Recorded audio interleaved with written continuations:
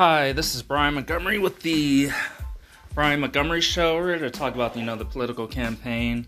And I know everybody is in wonder what Trump is going to do. I know some of you watched the debate.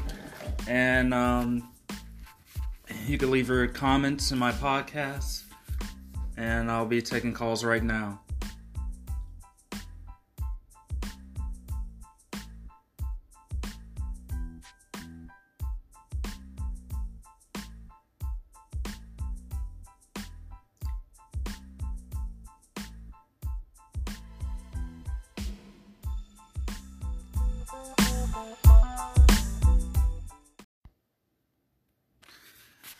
Hey, this is Brian Montgomery. We're back from the short break. We're going to discuss the political campaign and what's going on.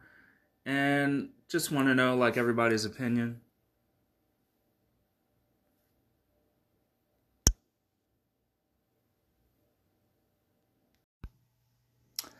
Hi, my name is Brian Montgomery. Welcome to the Brian Montgomery Show. I'm doing research for grad school.